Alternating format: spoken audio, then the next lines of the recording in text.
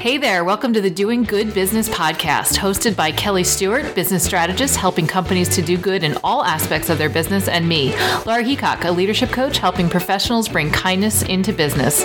Doing Good Business is a podcast for leaders who want to bring their whole selves to work and create companies that make a real difference in the world.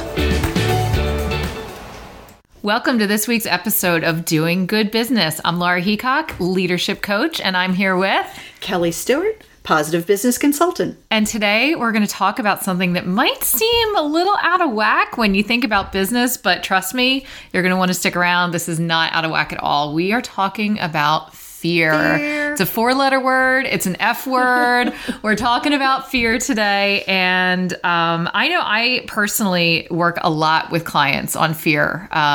The coach training program that I went through focuses on courage. It's a very courage-based program. We work a lot about with fear. And I don't ever think about it in context of an organization, which is what's so great about knowing Kelly, is that we can really talk about these concepts in a way that I know what to do when a leader is experiencing fear, when an individual is experiencing fear, and there are methods to get out of it. But I don't necessarily think about always what it looks like when a company is experiencing fear. Right. It's not pretty. It never is. It never is, right? Because what is a company, right? It is a collection of individuals. Yeah. So they go through a lot of the same responses. Mm-hmm. So, that ranges from everything from hair on fire to, collective crying, right? They're just so blue and depressed. And then what I think is one of the all-time greatest tragedies in an organization is that fear becomes doing nothing. Yes. It's the freeze component, right? We know fight and flight, but there's also freeze. And I think that's a great, great tragedy that it happens in organizations that are going through something that's causing them to have great fear. Yeah, I agree. And I think in the individual, and again, not many people know of the freeze response. Everybody thinks it's fight or flight. But in the individual, I think of the freeze response as that, that deer in the headlights look, or even worse, the prolonged version of it, which this is probably easier to spot in an organization. It's just flatness. It's like the static that was on TV as a kid. It's that feeling of like, there's no joy in life anymore. Everything is just lather, rinse, repeat. I get up, I go to bed, I go to work, I wake up, lather, rinse, repeat. This whole life cycle of just flatness where there's no joy. Yeah, there's no joy. There's no feeling. Innovation. And exactly. And if you get an organization that is made up of people that are frozen, you're obviously going to have an organization that's not innovative and isn't able to, be resilient or change or stay with the times. Right. Or create value for others, as we've talked about before, kind of live to their purpose because it's been greatly diminished. Yeah. No, absolutely. So what do you see on the individual level? Talk to me a little bit about that. Yeah. And, how you advise your clients on that. So I see fear coming up a lot when there's a situation that a leader's never dealt with. I think that's a huge fear trigger. Oh my God, we have to do a layoff. I don't know what to do. Right. Oh my God, we're being acquired. I don't know what to do. Or even just, we're not able to fill these positions and we have no idea what to do. A lot of times it is that kind of that more prolonged fear that is flat and a lack of joy. But I think there's a lot of situational fear that comes up in the professional setting of, I've never held a role this big. I don't know how to have the conversation with my now employee who is saying negative things about my predecessor. I don't know how to do that. And I notice myself feeling fear or feeling defensive or feeling just, I don't like the way that I'm showing up. So there are a lot of situational ways that I see it showing up, and people don't always label it as fear. But I think fear is one of like the very few core emotions that when you really drill down on situations, a lot of it comes to fear. I agree. And I think too, in organizations, sometimes that's where you see some of their less savory, I won't say they're a business practice because they probably did not intend it to be, but you see people implementing business practices in very aggressive ways, right? Which would be part of the fight response. And so they're fearing fear. Maybe they have a fear they're going to lose their job, right? Or their division would be shut down if they don't make their quarterly goals or whatever those things are. And that takes what would look like on paper a very normal business practice and put a very different spin on it. That's very bad for the organization and can end up costing the organization so much more in terms of reputation and I think and actual clients. Yeah, and in an individual leader, I think it shows up as micromanaging. I think it shows up as it's my way or the highway mentality. I think it shows up as that's the way we've always done it, which, Kelly, I know you and I agree on, like, that is like our most cringeworthy phrase in business world. Like, if you want to be a stagnant company that doesn't ever change with the times and, eventually loses revenue in a very slow, painful way, just please continue saying things like that's the way we've always done it. But I think that's a fear-based response. For the negative business. Yeah, exactly. If you want to do bad business, but we're going to help you do good business. Yeah. But I think it's fear-based, right? Like, people inherently feel change, and fear does, believe it or not. So I'm gonna digress for a second and just talk about how much I have a strong disdain for the whole fearless, hashtag fearless mentality that I think that culture is trying to, pretend is a real thing. Fear biologically and evolutionarily has a purpose. I mean, truly, at the end of the day, if you and I were without fear, I'd be walking into traffic. I'd be going to like making poor life choices. You know what I mean? Like, if we literally had no fear, we wouldn't survive. I mean, it's survival of the fittest to a certain extent. So there is a purpose of fear. You don't want to be fearless. Fear serves a very important purpose in your life. And our brains have not yet evolved in the way the technology has evolved. So in our 2018 brains, we are somewhere in the back of the evolutionary brain still being chased by a saber-toothed tiger. So yes, is our fear amplified for the world that we live in? It is. Does it show up in weird ways, like not having joy in our life and micromanaging? It absolutely does. But you do need it. And if you're going to take anything from us today, please take away the fact that there's nothing wrong with you or your organization if you're not fearless yet. You're not supposed to be fearless, but you can work with it and you can become courageous. You can learn to soar. There's all these ways that you can work with your fear, because it will not ever go away. So why don't we teach you how to actually work with it? Absolutely. Do you find when you're talking with individuals too, that just helping them be aware of, like, what's fear? Because we know fear masquerades as certain things, right? It can masquerade as just, plain old risk. Oh, that sounds like too risky. We won't do it because the actuaries tell us that's not a good idea, right? Then there's fear masquerades, as change, which we've said, right? Fear of doing change. Challenges, right? Just challenges that seem insurmountable and maybe not a good use of resources, company resources. So we don't do that, but we're not really calling it fear. There's really at the base of all of those things there's just plain good old fashioned fear. Good old fashioned fear. So with individuals, how do you help them to see that it's, have that kind of awareness that it's fear, and then what helps kind of get them past that? Yeah. So there's some exercise that I love to do to really help people drill down to the root of it. But a lot of times it does show up in a lot of the people I work with as overwork. And they're overworking because there is a fear of something. There's a fear of either losing clients or of not being able to hire more staff or of having to prove ourselves. Often with female leaders, we, and I speak as a female identifying person, and I know that we tend to be more overachieving. We tend to strive for perfection more. I think that society has not yet set up to show us that we can reach the C level. So we tend to feel like we have to do a little extra, and it comes from a place of fear. Like, what if I am really not good enough to do this? Some people might be familiar with the phrase imposter complex. That's the feeling that all of our accomplishments were just by chance, and somebody might figure me out at some point. I'm just an imposter here. I'm not actually as smart or as good at this as I have them all fooled to think that I am. Right. So that's a big way that fear shows up, especially in female leaders. Okay. So the first step is really just bringing awareness to it and really talking them through. And sometimes we use the F word, like sometimes we call it straight out. And I have said to clients, that sounds to me like a fear-based decision. So why don't you go and think on it? And if you can present to me a business case or an argument that makes me reconsider, I'm absolutely open to that. And I've never had one that doesn't actually come down to it just being fear.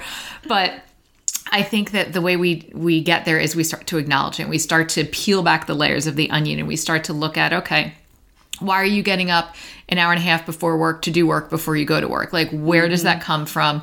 What's the thought process? Like, getting really still for a minute. What's happening in your head? Like, let's take this time right now when you're not in fear to kind of throw yourself back. What are you feeling? What's showing up in your body? What are the thoughts that are going through your head? So this is how we start to identify it. This is how we start to build that awareness around what it is we're actually feeling, because you can't change it unless you name it. Right. So we're going to start to build that awareness and think about like, okay, for me, maybe it's sweaty palms. I notice that I make fists a lot of times when I'm starting to feel fear.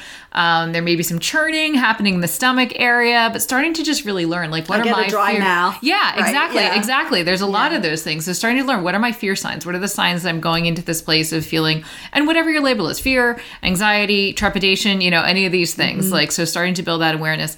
And then we have to build community, because, Brene Brown says, in her work, she studies shame. She says shame cannot survive vulnerability. So we really build that community. Who are your ride or die people? Who are the people that you call for your, celebrations, who pick you up when you fall down? Those are your people that you need to really connect with when you're in that moment of fear. And, sometimes it's for cheerleading, and sometimes it's just for, we love you no matter what. We believe in you. You've got this. It's fine. Right. And then once you realize you've got that community of people and you've built the awareness, you are propelled into courage. So you're understanding that, and this is part of the education, you're going to feel the fear, and that's normal, right? Like, there's nothing wrong with you. It's natural. Yeah, it's natural. It's biological. Your community reinforces like, oh yeah, I'd be real scared of that too. Like, that's a big thing you're doing. Totally cool that you're feeling fear right now. It's fine. Right. And then you start to build the courage, because you know that these people have your back. You can label it and separate it, so it stops becoming your truth and it starts becoming a separate entity.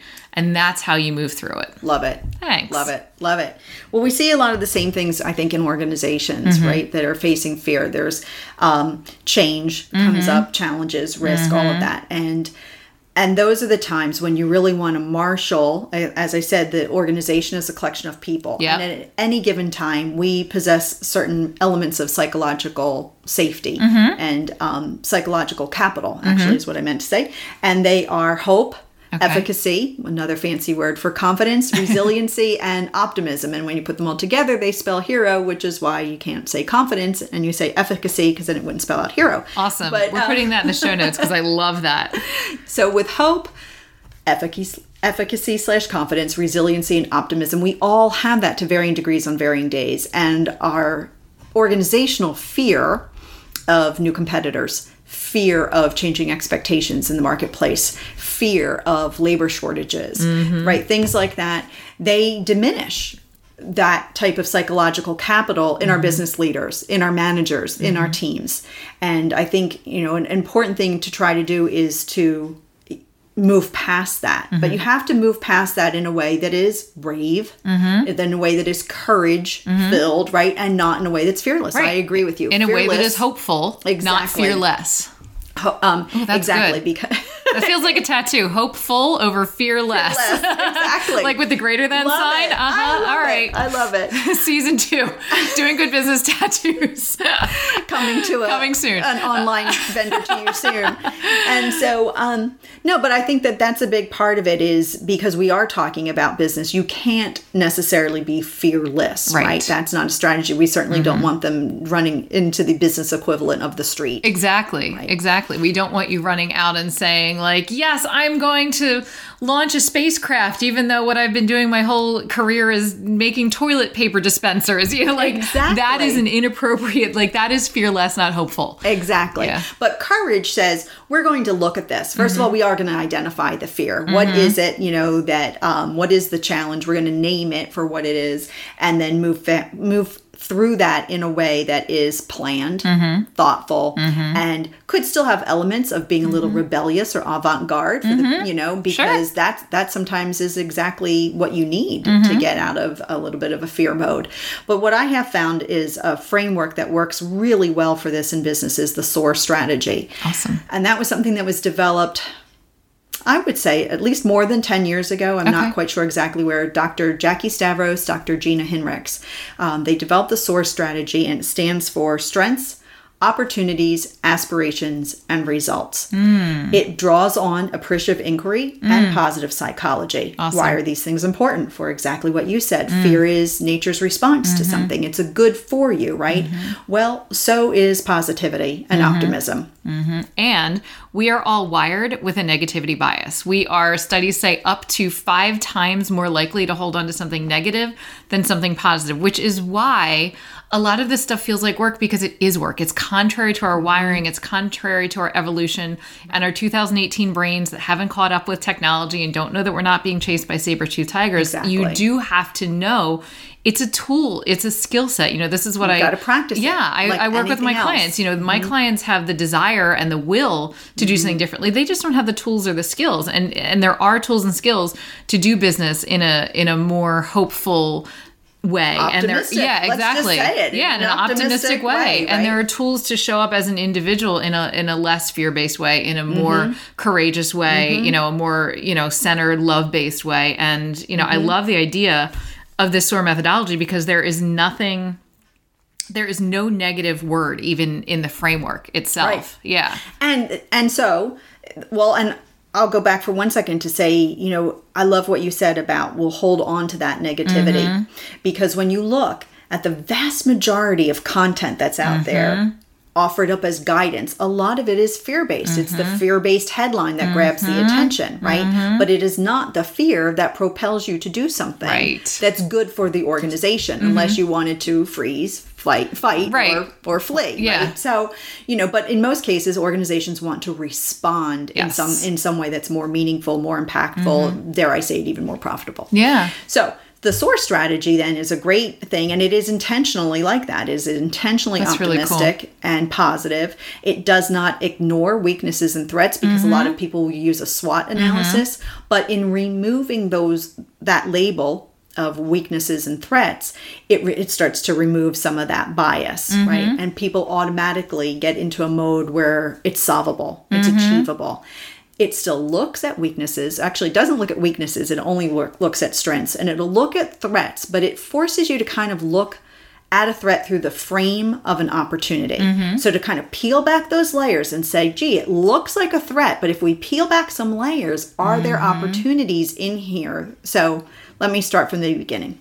Strengths. Of course you want to do, especially in times of fear, you want to build on something that feels very natural for you. So you have to look at your organization's strengths. And so if you're an organization that is really responsive to client needs, right, then that's something that you can count on. If you are an organization that is really well-defined. We have doggies with us, if you hear them in the background. They're one of our strengths. Our cheerleaders. They're our community. Yes. So, but what happens is you're building on the strength, because that's something that you can do really well. So you're upping your confidence game right out of the gate. Then you look at these opportunities that I started to talk about, and you peel back what might be masquerading as a threat, because maybe there's an opportunity in it, and you only consider it as long as you can think, if there isn't an opportunity, then we're going to put it aside, because at the end of the day, there's really nothing you can do about the threat itself. Right. But you can see where is the opportunity. And if you can't see it, then you've got to put that aside and create a new opportunity. Another way that the SOAR strategy helps you to think about things is to think of that opportunity through the lens of all of your stakeholders. So many times when we're solving for a problem, we're only solving for X. This is broken. Right? This is the challenge. This is the risk. And that's where all eyes are focused. And the all eyes are typically just the leadership team. But if you bring in other perspectives, like that of your clients, like that of your suppliers, right? Of that of your employees, and you start to get these different perspectives, and you say, so here's this really not cool thing that's happening out in the market, and we'd like to respond to it in a really proactive way. We have some ideas. What would be helpful to you? What's the opportunity for you in this? Let's say if we were to, let's just say we were to stop manufacturing plastic straws and make them all cardboard in response to some environmental concerns. Right. So what would be the opportunity for that in you, supplier, who we get our stuff from? And they could say, well, let me see if other people want this. Maybe I can sell compostable straws to more people. So that's one way of looking at it. So you really want to dive into that opportunity and really say, are there other opportunities associated with this? And really magnify it, build out on it. There's a whole great, and we'll put it in the show notes, but there's a whole great book on this. It's called The Thin Book of SOAR, so it's nice and easy to read. Nice. But it puts all of these questions that help to shape these conversations that you can have to get your organization out of fear. And the next one is around aspirations, because you don't want to be pushed to doing anything that takes you away from who you are and your brand values. This goes to values, yep. Absolutely. So in times of crisis, in times of fear, we might have a tendency to overreact or do things that are just not necessarily who we are. When you are building your aspirations into your strategy, it says, how do we do these things, use our strengths, meet new opportunities or make new opportunities, and still not deviate from who we are? Are we still going to be who we want to be when we come out on the other side? And then results, because of course it's a business strategy. Right. So you're looking for, 1 to 3 things. Don't overcomplicate it, right? You don't need pages of benchmarks, but just the idea is to know you're on track, because in many cases you're going to want to tweak it along the way anyway. And then I think together, looking at your strengths, looking for the opportunities, considering who you want to be, and making sure that you're maintaining that integrity in terms of your brand values and figuring those results, that's a great way for an organization to get out of fear.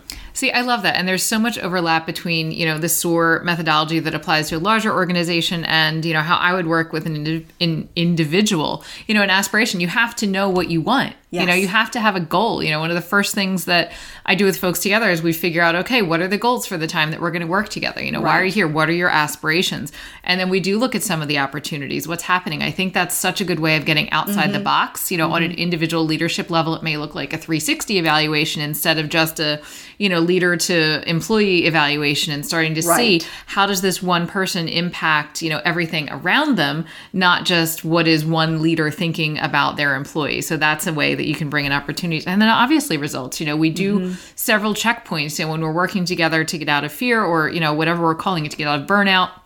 We're going to have several checkpoints. Okay. Right. What are you noticing now after 2 months? What are you noticing now after 4 months? When we started, you said A, B, and C. Now in the past couple of months, I've heard you say X, Y, and Z. How does that, what do you notice when you hear me say that? And what have you noticed as, a result in your life? And it's so interesting that there is so much overlap, whether you are just an individual trying to, do good business and not get sucked into fear, or whether you're an organization that's really trying to manage through some fear that's showing up for whatever reason, change, acquisition, transition, new competitive landscape, any new technology, anything like that. All of it. Yeah, all of it. Because it's all change. All triggers fear. Right? It's all change. Yeah, and exactly. Very, very few things stay the same. And I think about that SOAR strategy, when you think about Wells Fargo and what they had gone through, specifically around opening up the false accounts in their customers' names, right? So let's just amuse ourselves for a second and think that they're using the SOAR strategy, right? So somewhere, now first of all, I'm going to make huge assumptions that, it was just the leaders having this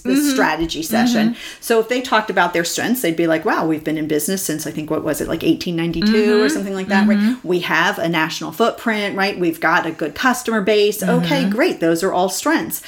Here's an opportunity. So we'd like to do more. We'll open up false accounts. And somebody else in that group had to go look at the SOAR card and say, oh, no, wait, aspirations is, what do we care deeply about? And the reason why we've been around for so long is because we do care about our customers. So sorry, Fred, we can't do that. We can't open false accounts. Exactly. Because, the metrics were there. Yeah. So somewhere on paper, that seemed like a good idea to a group of people. I have to just assume that. But if they had used the SOAR strategy, that probably would not have happened. And instead, what they created, from my understanding, is in setting these sales targets so high, it really did put pressure on a lot of good people who were then in fear, fear of losing their jobs, right? Fear of not making their goals, whatever other, reprisals might have come with that. And they stretched beyond where they needed to be because they were in fear. So that was a fight response, right? I got to get going on this, right? I've got to go do this. Yeah. And some people probably fled and quit, when these things started happening. Exactly. I'm sure we saw all of these fear-based responses through this one thing, however it came about. Again, this is no judgment on any of those individuals. And like you said, fear is a natural response, right? So people were acting, but oh boy, could this have been different, right? If this type of framework was used to help people navigate through change, because I'm sure they're in a highly competitive industry. I have not yet met the business person who came up to me and said, Kelly, you have to understand, I work in a great industry. It is so laid back. There's lots of opportunity. There's hardly any competition. Hardly nothing changes. And we make money hand over fist. Exactly. So every industry has that. So we're all in the same boat. And this is just a different way of approaching it. And again, and then it inspires people. So instead of scaring people into practices that you don't necessarily want them to take, right? Instead, it helps to develop their hope, their efficacy, their resiliency, their optimism. They'll get creative in a good way about finding things, and they'll bring those ideas to you. And that's really what you're looking for in the organization. Yeah. And look, I think to go back to the Wells Fargo example, if you are an individual that's in that space and you're seeing like, ooh, this is not okay, this is not going on, the courageous response is to do something about it. I'm sure that we are now discussing this because it's a publicly, it's out in the public eye. Everybody knows what happened to Wells Fargo. Someone somewhere was the person that just said, this isn't okay, and something needs to be done about that. And, hopefully this is not hopefully a common occurrence in organizations that are really practiced in doing good business. But, things do happen. And for sake of argument, there is a certain amount of courage that can come in and saying like, you know what, I don't agree with that business practice. Absolutely. And I'm going to find an ally. I'm going to go back to my community, right? Like who's in my professional community? Who's my ally that I can go to say, I'm not okay with the things that I see starting to happen, and I'm scared for our organization, and can we step in? Like, can we mitigate this? Like, Absolutely. I think that's individual courage. And to go back one step even further, SOAR is very big on stakeholders, right? That's why they're saying, invite people in, invite your customers in, invite your suppliers in. Could you imagine if they said, hey, listen, we really need to achieve more sales. So we were thinking, customers, we might just open up some fake accounts in your names. Is that okay? I am a Wells Fargo customer, so I feel like I can answer that. And my answer is no, thank you. Exactly. No, right? please and so thank imagine, you. Yeah. And you don't have to, you can do this in a variety of ways. It's not to say you're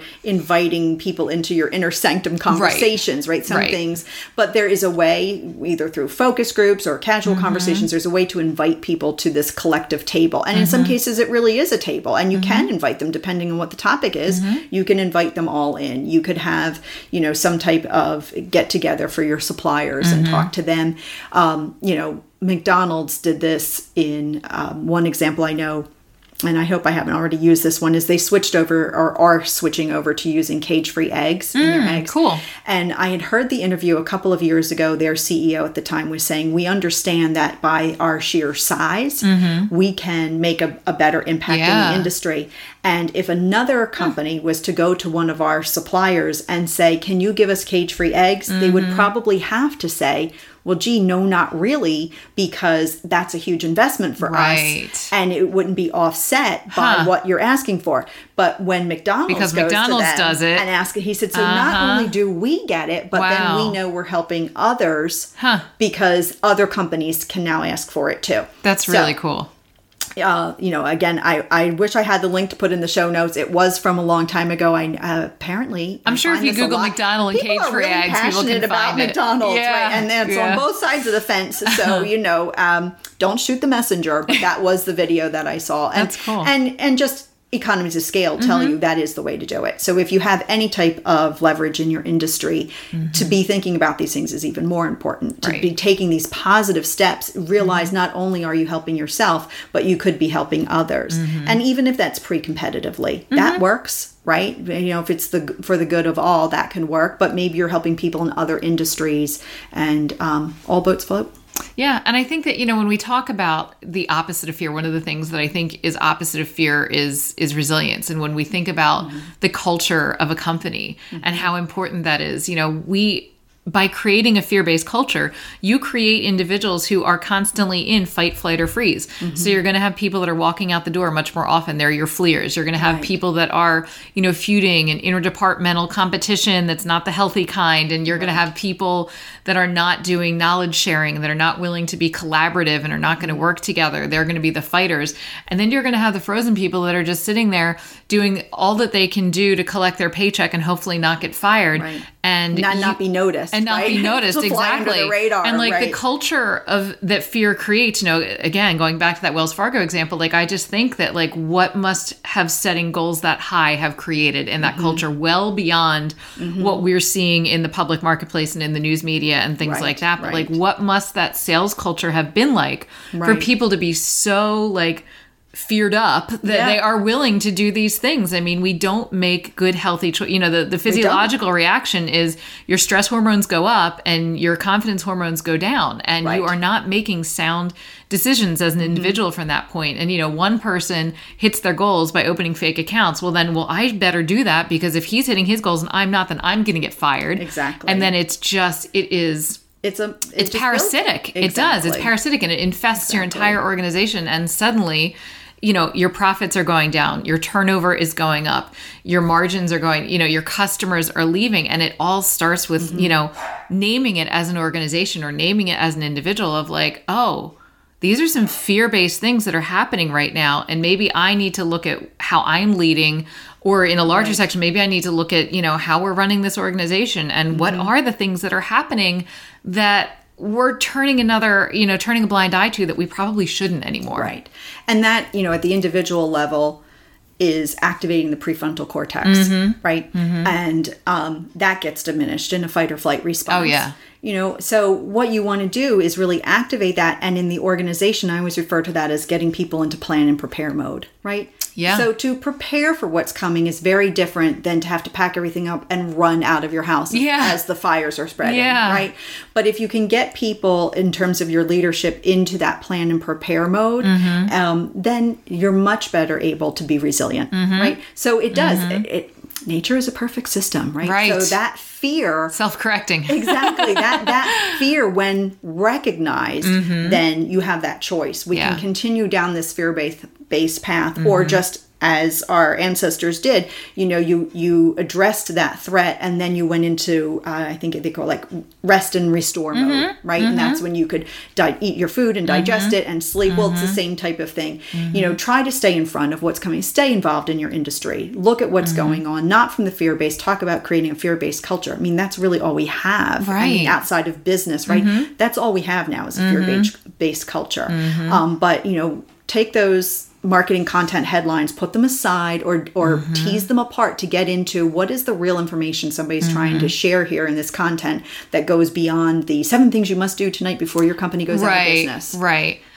Well, and then Kelly, look at look at those things and then really take that to the next level by planning for them, by preparing for them, by using the SOAR strategy and focusing on what you can do and not worry so much reactively about, oh my God, what are we going to do now? You're saying, well, this is interesting. Look at these new things that are happening in our industry. Well, what are we going to do now? And that's where the plan comes from. What are we best at that we can use? What are the opportunities here for us or for our clients or other stakeholders? And how do we maintain our integrity through all of that? That's going to get us through a lot of different types of challenges. Yeah. Fears. Risk. Yeah. Right. Risks. Comparisons. Yeah. To others, all right? of these all things. Of those things. Yeah. Right? We either try to have to be everything to everyone, which is a fear response because if our competitors are doing it, we have to do it. Or we don't do enough because we're going to just go with this is the way we've always done it. So we're not going to evolve and, negative, fear-based responses all over the place. But you just said something, Kelly, that's really so critical. And, you mentioned it from an evolutionary standpoint, which is that rest and restore phase, which on the individual level, that's actually a component of it that I didn't mention, is that you have to be able to break that cycle. If you watch one of my favorite examples, this is from a book called The Body Keeps the Score, and it's by a gentleman named Bessel van der Kolk, who is involved with EMDR, which is a therapy modality. But anyway, he talks about fear-based responses. And when you think about nature and how you have a bird that flies into the window, it slams into the window, it falls down to the ground. If you're like me, you look at it and you cry because you think the bird has died and it's terrible. But then the bird starts shaking and the bird is literally physically displacing all of that energy. It's the fear leaving its system. And we as individuals, that what looks to me on the surface as a dead bird is actually its rest and restore response. It's literally physically getting rid of the energy, and then it flies off and it's perfectly fine and it can go be its little birdie self. And we as individuals live in this consistently stress-based society where it's more and it's piling up and it's on top, and we don't ever shake it off. We don't ever give ourselves the chance chance to go into that rest and restore mode, and we are never activating our prefrontal cortexes. So we're making poor decisions. We're making, poor decisions in response to poor decisions. We're doing things, out of fear based on other fear based. And it's just this snowballing cycle that when you can name it and you can identify it, and you can build some awareness around it, then you can start to make different choices. But before you are willing to acknowledge it, it's just going to continue to snowball. Absolutely. And I think, too, you touched on something else, the celebration, Yes. Because I think celebration in organizations has just been, we achieved something. We hit this critical thing. Yeah, right? Here's your bonus. Have a good day. Exactly. But I think when you've gone through something traumatic or crisis, right, as an organization, and you've done it successfully because you're employing this, I think it's really important to ask, and I know the SOAR strategy asks this also, how do we reward the people who helped us achieve this, right?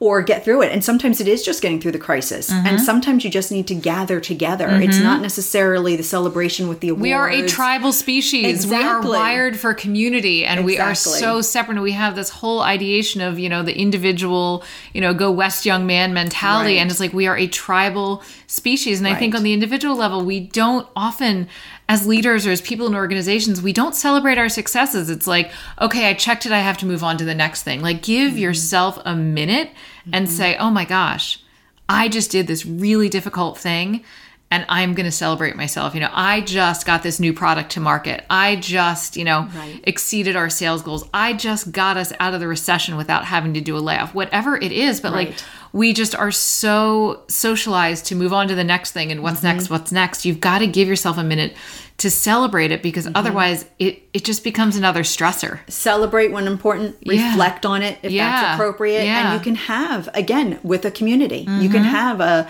reflection time, just a solemn gathering, right? You can have a nice meal together. There are things that you can do that really, again, bring out our humanness, right? Our kindness, right? And our appreciation for one another in going through these things together. And I think without that type of individualism, you'll accomplish much more. Right. Like, why do we only gather our teams together for a potluck lunch when someone is leaving? Right. Why don't we gather our teams together when there's something exciting that's happening in our organization? Or why don't we gather them together simply because it's important to gather together, because we're an organization and we are interdependent and we are all important to each other's parts. Why don't we encourage that? Maybe that's our one small question for the week, everyone. Love it. I love it. I think we should end on that. Awesome. So thanks for hanging out with us as we talked about the F word, the 4-letter word that is fear, and most importantly, how to get yourselves out of it. And we'd love to hear how you personally are going to implement some of these things, or what you've seen in your fear-based organizations and how you want to turn them around to do good business. Be a hero. Yeah, be a hero. And SOAR. We're always at podcasts@doinggoodbusiness.com, and we'll see you next week. Thanks so much for listening to this episode, and we would love to hear from you. Send your comments, your questions, suggested topics to podcast@doinggoodbusiness.com. If you'd like, visit our website of the same name, doinggoodbusiness.com. Remember, you can always rate and review us. Wherever it is that you listen to your podcast, feel free to share it. Until next time, we encourage you to take one small step toward doing good business.